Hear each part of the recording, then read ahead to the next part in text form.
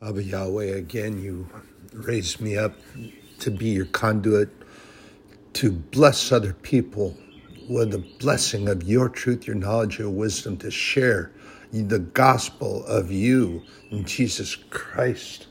Thank you, Father God, for the opportunity to be in your treasury, for this opportunity, and for them that have an ear to hear your truth, your knowledge, and your wisdom. And to open their eyes with spiritual eyesight, and not to seek offense. Seek offense, and ye shall surely find offense. Seek ye the truth, and you shall find the truth. Seek the truth in the Word. Seek the truth in the Word of God, Father. You have told me that. You've told us that so many times. You're always telling us, look for you. You will be found. And so many seek offense and to be offended by many things.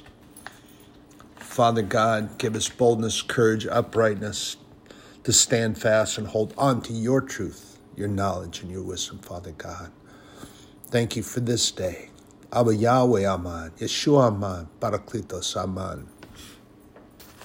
Well, yeah, we're going to get a little bit redundant today because I'm just reminding you the Holy Spirit was showing me some things that so many people look to be offended by so many things. They look to be offended. And if you look to be offended, you shall surely find something to be offended by. Offended by the way somebody might look, the perfume they wear, the clothes they wear, the way they talk, the tonation of their skin. Oh my gosh. But here's something that you must understand. Look to understand that the enemy is utilizing his minions. And his minions include live persons that are moving on this plane of existence that have decided that they don't want to believe in God, and that they think that, and they're not satanic worshipers, they're not Satan worshipers, they don't go to the church of Satan, but they just choose to ignore God and lead their life any way they want, and the white noise interference that the enemy feeds to them, they choose to listen to that rather than the Holy Spirit and the Word of God. And they then are used by Satan to deliver different things that he wants delivered on this plane of existence. And they're maybe unwilling, and then there are those that are perfectly fine with doing that thing. This happened also, and here this this goes back into the relevancy of the Bible, because that very thing that occurred at the time that Jesus Christ was being betrayed and his trying to talk to the Sanhedrin and so forth and so on, it is happening the same today. The only difference with how it's occurring today is that we have social media. Social media. That's an oxymoron, because social media would denote that you're able to gather and share and do things. However, I have found that there is a whole lot of bullying that goes on in social media. There's a lot of trolling that goes on. For those of you that are unfamiliar with trolls are individuals that will get onto social media and they draw individuals into argument about an opinion. An opinion is not a fact. It is a stated perspective that one person has in a particular instance. It doesn't make it factual. However, there are some opinions that can be based on factual information and evidence, and it makes that stand and that opinion more powerful. It still doesn't make it a fact. It makes it a look from a perspective, and perspectives change everywhere you go around. If you go in a circle and you look at an object, and then you go around another portion, you look at an object, you go around another portion, you look at another object. and you'll see things differently. This is why we have to look for those higher plane. Look for that higher plane and look through the perspective that God has. I've shared this with you. When I was in an airplane and flying, I don't know how high I was. They always want to tell you how high you are. Why do they do that? Do I want to know that if something goes on that I'm going to plummet 40,000 feet or 38,000 feet or whatever? I don't want to know that. Just fly the airplane, leave me alone. But you look out the window and you can't see all these deep valleys and all that thing. When you look out at a distance, everything looks flat. The only thing that sticks up is maybe a really high mountain, and then it doesn't look like a mountain. It looks like a hill. If you look through someone else's eyes, a perspective, the opinion does not become that important. However, trolls really, really push this to an extreme level of, you can call it cyberbullying. And I mean, you don't hear about this much anymore. You don't hear about much anymore about reality.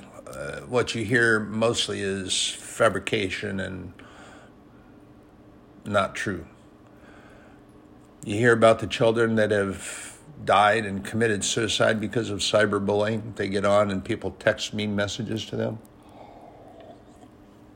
And they're not supposed to be in a particular place anyway, so they're afraid to tell mom and dad, and they don't. And they succumb to the cyberbullying because they believe it to be truth. And this person is quite possibly never even met the child, never even met the boy and girl, but have just read their text, and they have nothing better to do because their life is full of misery. And they have no friends, they have nobody they hang out with at school, and they may claim to choose to be that way. There are adults that do the same thing. Malware, hate messages, cyberbullying, and that's the only difference between the time that Jesus walked and the time that we're walking. It's just the technology and that things can get around faster. But brothers and sisters, this stuff continues, and it's no different. No different. And also, I would like to rebuke anybody that preaches that God does not share his gifts and blessings with us anymore because we don't need them. What? You don't need God anymore? What? That you've reached the plane of existence with technology, that your little thing, whatever, electronic you plug into the wall, laptop you fold in half and you take there and it's got all the files for work and all that stuff that you got to do and all those things that you need to do is more important than God?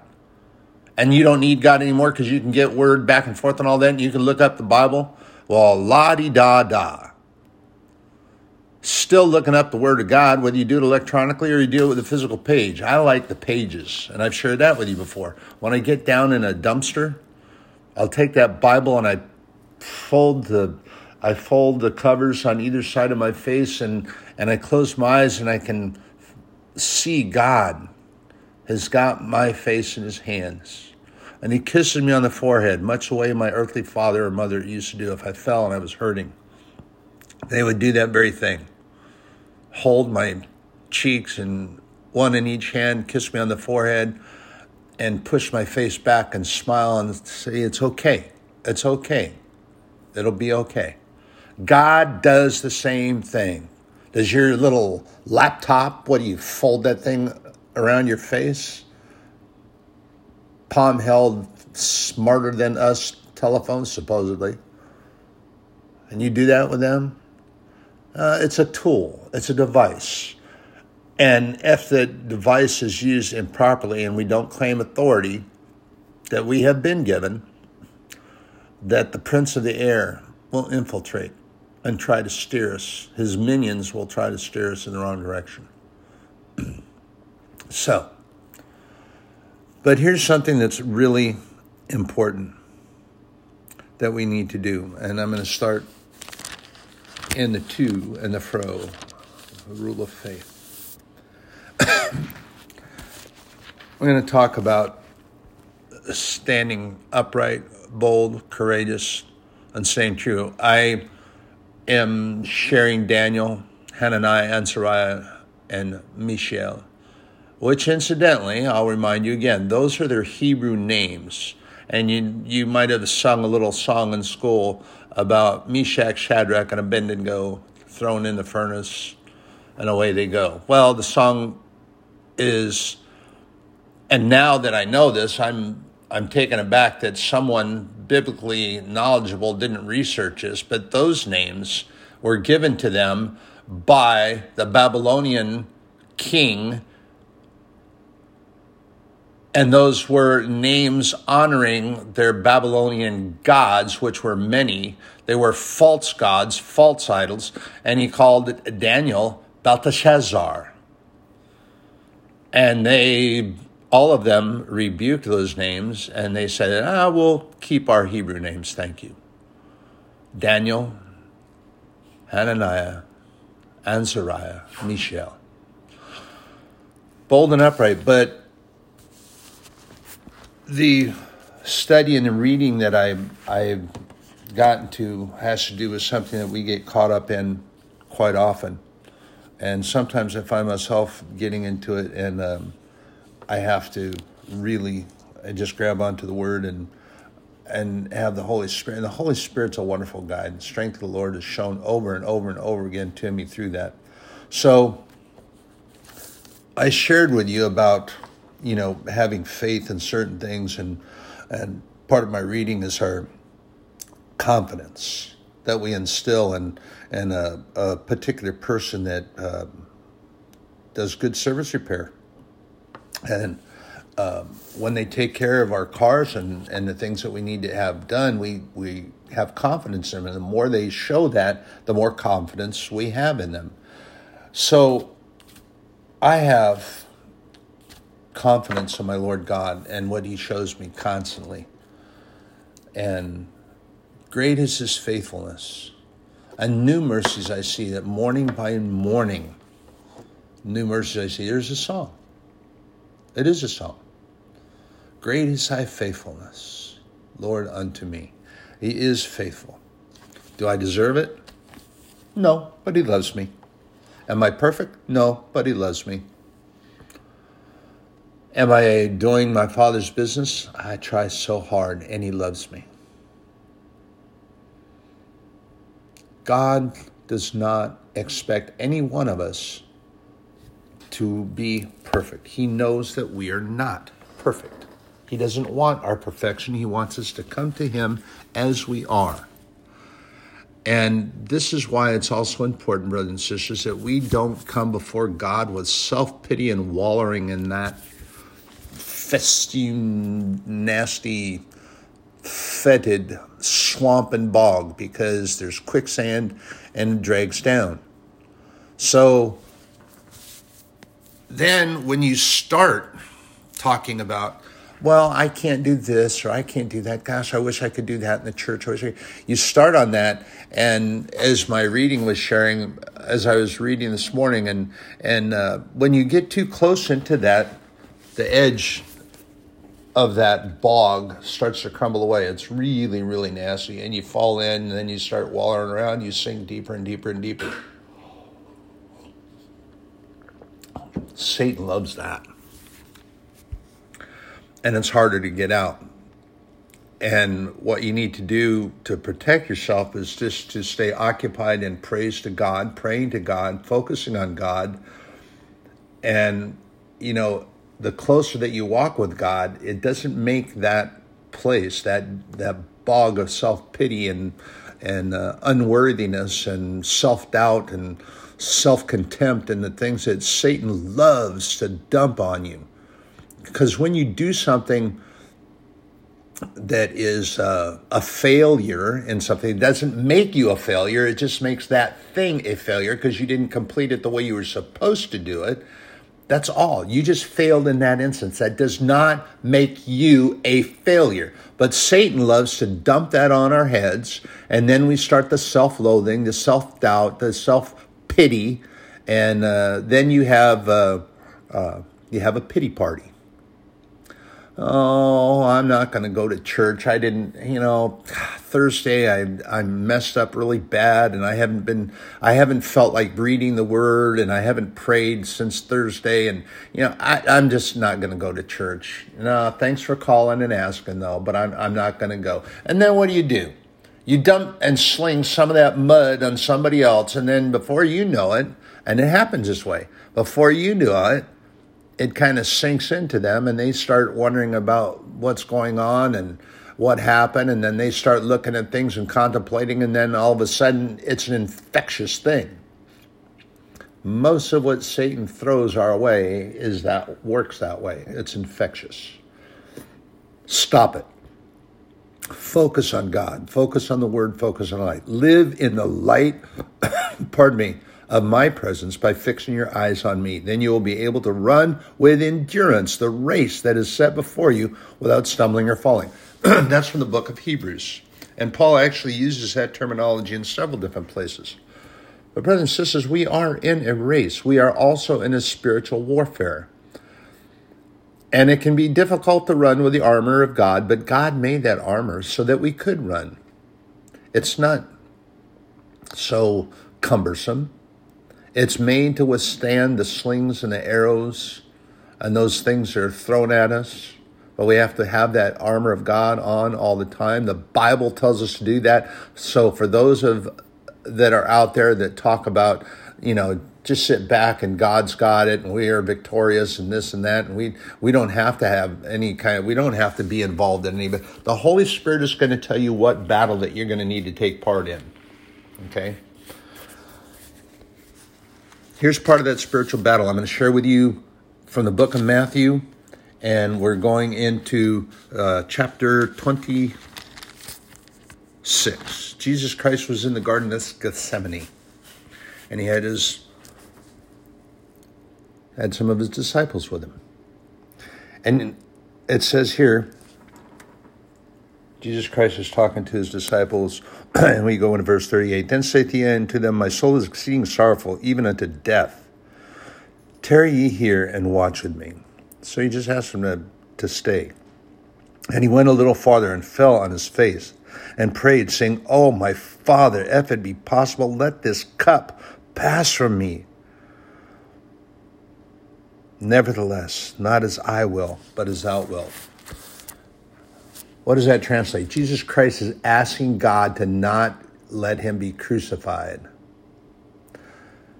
You have to remember something here, and this is what people they totally don't get the word of God at times. And they believe that Jesus Christ was walking around this earth, floating 6 to 8 inches above the ground and just touching, blessing, healing, and all these sort of things, and nothing ever bothered him. And what about those days where he left the disciples? He was gone sometimes 2 and 3 days at a time. He was out there in the world by himself, meeting and greeting people, and as a craftsman, he was helping people. This is what Jesus Christ is about. Pardon me. He is about that. He is about people. He is about the love that he has. And he wasn't over wandering around thinking and contemplating on what was going to happen to him, because he knew. He knew because he agreed with God. But here's the other thing that you have to understand and realize. Jesus Christ, and this is one of the mysteries of God, of which Jesus Christ is part of. He was 100% a man, 100% the Son of God, and he came to this plane of existence so that he would be able to show a better report. That was the purpose, and that was for the agreement with God to come down and do this. Jesus Christ, while he was in the Garden of Gethsemane, he did not ask, not once, not twice, but 3 times that God would take this cup from him, meaning that he didn't feel, he was afraid. He was afraid of being crucified. However, each and every time he said, not my will, but your will be done. And this was the time when he was with the disciples and he came back and found them sleeping. And when he also spoke to Peter, you couldn't even watch with me 1 hour? Watch and pray that ye enter not into temptation. The spirit indeed is willing, but the flesh is weak. And then he went and prayed the third time, saying the same words. Take this cup from me. But he didn't waller in self-pity. He didn't hang on the cross and holler down at the Sanhedrin that were down there milling around the cross and doing what they were doing and going into their thing. No. What did he do? What did he do? He looked down and he said, Father, forgive them, for they know not what they do. No self-pity. He was there. He was doing what he was supposed to do, what honoring his Heavenly Father and doing what they agreed that he would do. No self-pity there. None whatsoever. Now we're going to follow the rule of faith. We're going back to the Old Testament, which incidentally intertwines, interweaves, and speaks the truth, knowledge, and wisdom of the Lord God Almighty as it intertwines with those verses from the New Testament. We're going to go back to Daniel. I've shared with you about Daniel, Hananiah, Mishael, and Azariah. All Hebrews taken captive by the Babylonian king and his hordes when they were, I think Daniel was 14. I think Daniel was the oldest. He was 14 when they were taken into captivity. When Daniel died, he died in Babylon, and he was almost 90 years old. And remember that according to the word of the prophets, that Israel would stay captive for 70 years, 70 years, and they did so. So Daniel was 14 when they went into captivity. The math shows that he was nearly 90 years old. And he stayed in Babylon and then passed away. He felt too old to go on, and he had a place in Babylon. And actually, they treated him well. So let's go back. This is the time of Nebuchadnezzar. Remember, Nebuchadnezzar saw Jesus Christ. So they didn't waller in self-pity.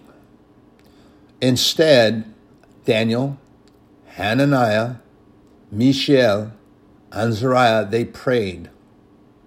They prayed 3 times a day, morning, noon, and evening. And they were facing Jerusalem.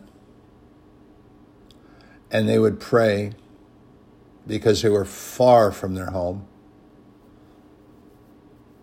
And they prayed to God, Hashem, Lord God Almighty.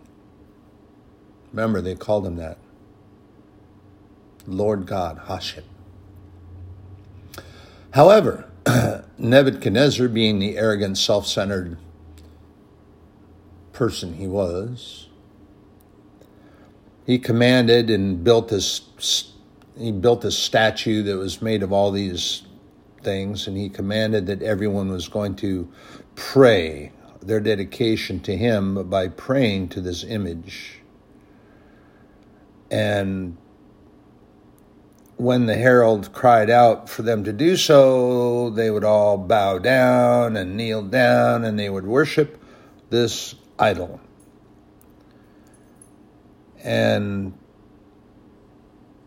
then they would lay down and they do their worship thing. He had this little orchestrated thing going on, and then they would fall and worship this image. And if they don't, then those persons that did not would be thrown into the furnace. And Here's the thing. It's funny because, well, not funny. It's sad because it still happens now. Is that then you had the Chaldeans, which, if you recall what I shared with you, Chaldeans at one time were really excellent. They were intelligent. They were highly skilled warriors, but they were specific in their guerrilla warfare. They would hide, and there's actually a reference to the demons that Satan employs as Chaldeans. And for me, as my perspective, doesn't make it an absolute fact, but I think what the references to are those are the fallen angels that fell with Lucifer when he was kicked out of heaven. And that was his, I'm not even going to call him that. He doesn't even deserve that. Lucifer was what he was called when he was an archangel. And that means heavenly star, star of heaven, angel of light, something like that. I can't remember it all. I can look it up and find out. But the thing of it is, that was his heavenly name. So Satan, Beelzebub, fear, false evidence appearing real, those suit him more than being an angel of light, which incidentally, be cautious because he can manipulate that and become that and disguise himself. And luckily, Satan, being the arrogant individual that he is, he doesn't think us worthy of his personal presence all the time. That's why he sends his minions. But anyway, let me digress back to this. So Nebuchadnezzar, the Chaldeans, who were offended at everything, they were upset because, first of all, Daniel, Hananiah, Mishael, Azariah, they were taken into the court of the king. And they had kind of had to work their way up and all this stuff, but not Daniel. Hananiah, Azariah, Mishael, they were found to be of a good spirit, that the Spirit of God was in them. So Nebuchadnezzar brought them in to his employ. He brought them in. Whereas the Chaldeans, they had to kind of prove themselves and work their way in and weasel their way into favor of the king. So they were brought in there. So they were offended every time that Hananiah and Daniel and the others, when they did something that wasn't appropriate, they would run and tell Nebuchadnezzar. And then what did they do? The little sniffers, they came in, and because Hananiah, Mishael, Azariah, they weren't bowing down to the image when the ta-ta-ta-da sounded off, and his little snitches, they ran into him, and they said, "O king, O great king, that thou live forever. But you know that you made a decree at the sounding of the horns and the trumpets and the little la-ta-da-da that everybody fell and they were supposed to worship. Well, there are certain Jews that you set over the affairs of the province of Babylon." You find this in verse 12. Shadrach, Meshach, and Abednego. But that is the Babylonian sacrilegious false idol names that they were given. Hananiah, Mishael, Azariah are their Hebrew names, not these other names that are mentioned here. So they went up and they told, there's certain ones that you brought in here and you put them over there. And what they're really saying is, you didn't put us over that. You put them over that, but they're not doing what you told them to do. So according to what you said, now you got to burn them. You got to throw them in the furnace. And they're not saying this outwardly to him because, of course, then they would be beheaded by daring to tell the king what he's supposed to do. But they were sure hinting at it real hard. So Nebuchadnezzar got all upset and he got mad. And then he asked him, he said, "Is it true that you don't serve my gods or worship the image which I put up there? And that you're ready at this time that you hear the sound of the trumpet, the flute, the harp, the sackbut, the psalter, and the dulcimer, and all kinds of music, and you fall and worship the image which I have made? Well, but if you worship not, ye shall be cast into the same hour into the midst of the burning fiery furnace. And who is that God that shall deliver you out of my hands?" And then according to the scripture in verse 16, Shadrach, Meshach, and Abednego answered and said to the king, "O Nebuchadnezzar, we are not careful to answer thee in this matter. Meaning that they're just going to tell him the truth and they're not going to hide it from him as the Chaldeans do. And they're not going to mince words. They're going to tell him straight up. If it be so, our God whom we serve is able to deliver us from the burning fiery furnace, and he will deliver us out of thine hand, O king.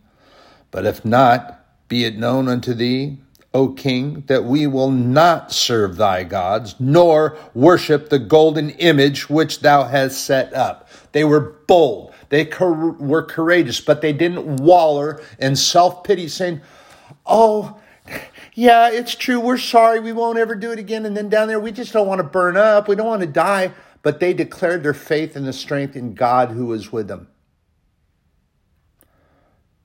And they stood on that. Then Nebuchadnezzar, full of fury, and the form of his visage was changed against Shadrach, Meshach, and Abednego. He was trying to maintain a calm demeanor and talking with them and counseling with them, trying to find out what they were about. And when they said, yeah, that's right, we're not going to worship your false idols, and we're not going to bow down and worship the statue that you built for yourself. We're not going to do it.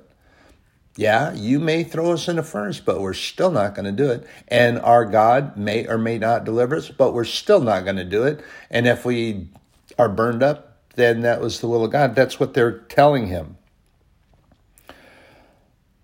And he also ordered that the heat of the furnace was 7 times more than what it was supposed to be done. And he commanded the most mighty men that were in his army to bind Shadrach, Meshach, and Abednego, and to cast them into the burning fiery furnace. And so they took them, bound in their coats, their everything that they had on. And they threw them into the furnace, into the burning furnace. But therefore, because the king's command was urgent and the furnace exceeding hot, the flame of the fire slew those men that took up Shadrach, Meshach, and Abednego.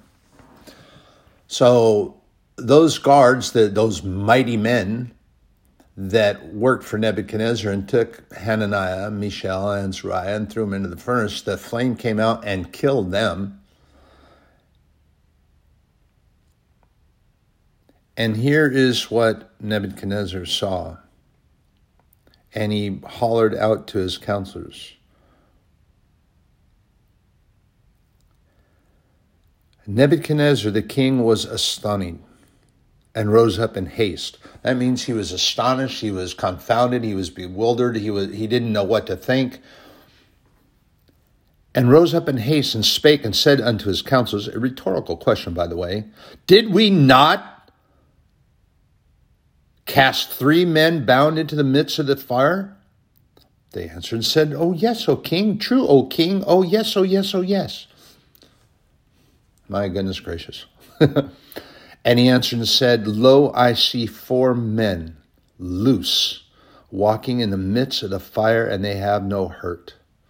And the form of the 4th is like unto the Son of God. Jesus Christ appearing in the Old Testament scriptures. And as he also did with Joshua on the way down to the Valley of Jericho.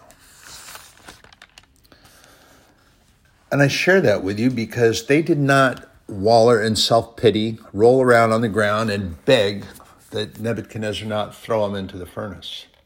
My next tale of non-self-pity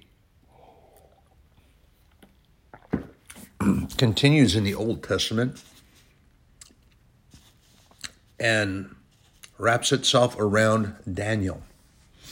Daniel also had a case of events, but it did not happen with Nebuchadnezzar. He got a little trouble there, but mostly it was just he stood up and told the counselors where to go, and they went that way. But now Nebuchadnezzar has passed and died, and Darius, and I shared a little bit with you already that Darius had taken the gold vestment from the temple that was captured when Jerusalem fell, and they took everything out of the temple and all that. So they started to they used it, and his party goers that were up there drinking and carousing with him, they wanted to drink from it, they wanted to eat from it, they wanted to do all those things. So they were doing that, and that's when, and this is what the term actually means and has come to be a saying, an adage that we have developed. The writing is on the wall. People say that usually when somebody is talking about a business failing or something personal. It's something, man, didn't you even see the writing on the wall? Which means that there was a clue that was telling him that something was coming. Well, for Darius, because he blasphemed God, he refused to take on God's counsel from Daniel and did basically their own thing, and that this thing happened. This was with Belshazzar. I'm sorry, I misspoke. I believe I mentioned Darius. Darius comes along, but Belshazzar, the son of Nebuchadnezzar, who didn't honor his father. He didn't honor anything at all except himself. And so he was partying and all this with him. And that also he didn't pay any attention to when Daniel was telling Nebuchadnezzar about the statue coming, crumbling, and falling. And he was explaining to him about the separation of the kingdom. Well, he didn't heed any of that. And he instead decided to party hardy and do what he wanted to do and listen to his fellow revelers, and they took all those things from the temple, and they were eating off of them. They were drinking their heavy wine through the goblets that were taken from the temple. And the writing on the wall came, Mene, Mene, Tekel, Upharsin. Nobody could understand it. Nobody could read it. Why couldn't they read it? Because it was written by the hand of God. It was written on the wall. And you remember that the vision that he saw was that he could see the finger portion of the hand, but it was just that. It wasn't a person there. It was just that portion of the hand, and it was writing this on the wall. And so Belshazzar commanded that they go and they bring Daniel and that he tell them. And he did tell him. And he told them exactly what the word, the interpretation. And none of the Chaldeans could do it. They couldn't understand the language. Why? Because it was heavenly written. So they couldn't get it. Of course they couldn't get it. But Daniel did. And Belshazzar was the name that they tried to give to Daniel, but he didn't do it. He didn't accept it. He didn't take it. He rebuked it instead. Not confrontationally, he just stood up and said, that's not my name. I will not accept a name of a false idol and a false god that you worship. I will stand on my name. But he got places of prominence. Why? Because God had his hand on him. At any rate, this is the interpretation, King. Mene, God hath numbered thy kingdom and finished it. Tekel, thou art weighted in the balances and are found wanting. Peres, thy kingdom is divided and given to the Medes and the Persians. So then, as true to his word, then commanded Belshazzar that they clothe Daniel with scarlet and put a chain of gold about his neck and made a proclamation concerning him that he should be the third ruler in the kingdom. Interesting. 14 years old. Came to Babylon with his brethren, and they were all brought into employ into the palace for the king, and came all the way up. And then the son of Nebuchadnezzar, his counselors, and those wizards that worked for him, they couldn't even figure out what this translated to because it was heavenly writing. Daniel was the only one. So he put that robe on him. They hung that chain. The chain was showing a sign of what Belshazzar commanded. that now Daniel went from a slave teenager, into the third and rule of the kingdom of Persia. That all those counselors and all those yahoos that were snitching and telling on him now had to report and answer to him. Didn't like that. That's where the offenses started. But that night, Belshazzar, the king of the Chaldeans, was slain. Who may have done that? Who may have wanted the kingdom? You have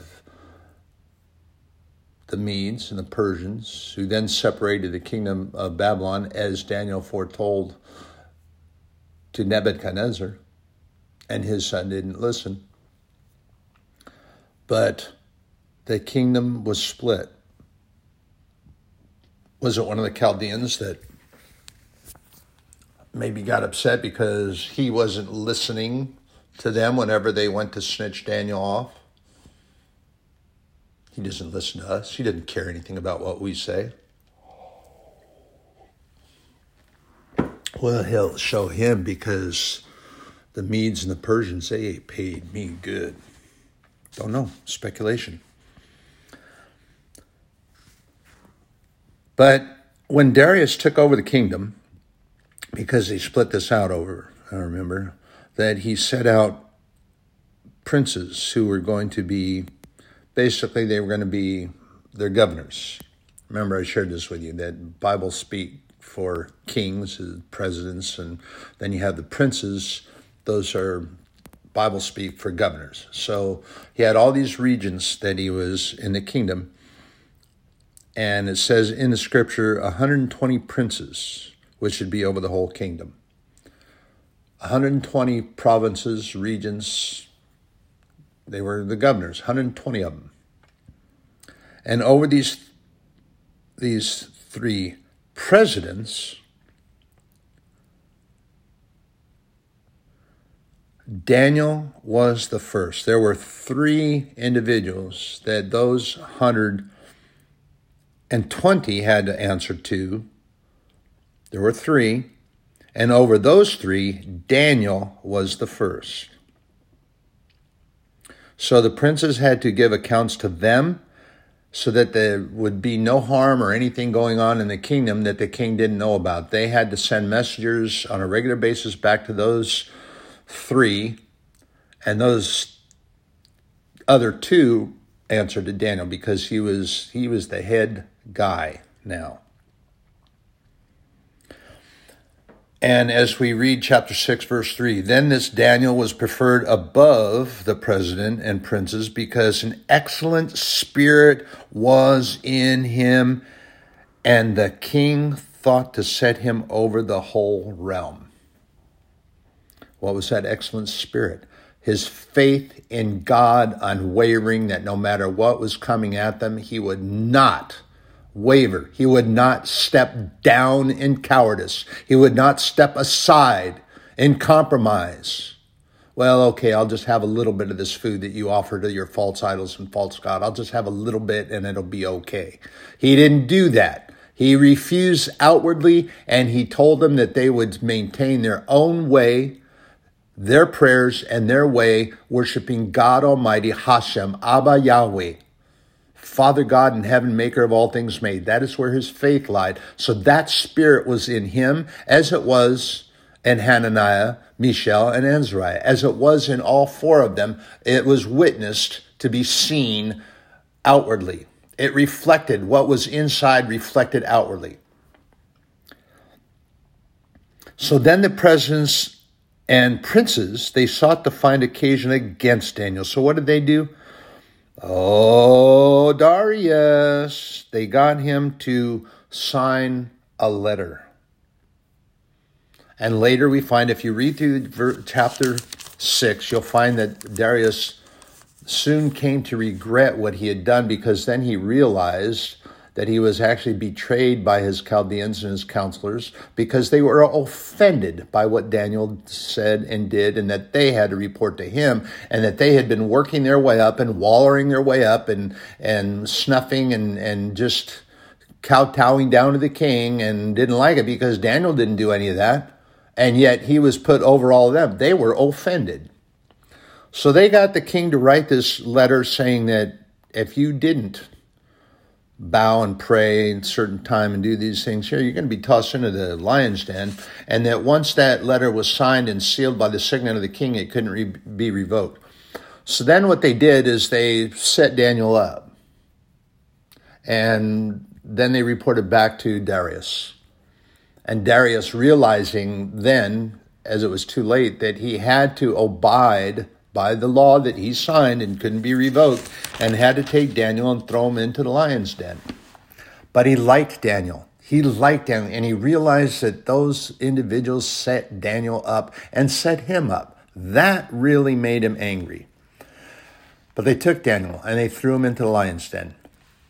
Did he waller in self-pity? Did he say, no, don't throw me in there. I didn't do anything. I've been a good guy. He didn't do that. He did not. He went into the lion's den. He didn't know what to do and what to expect. But the hand and the might of God shut the lions' mouths. Instead, Daniel stood with his back against the wall or the stone that was rolled in front and sealed by the signet of the king and his other counselors. And he turned to face the lions. And with what small light he could see, the lions came out of their little back area and they came out of the shadow and they came, but then they just stopped. And they left and they went back. Went back in to go to sleep. And Daniel didn't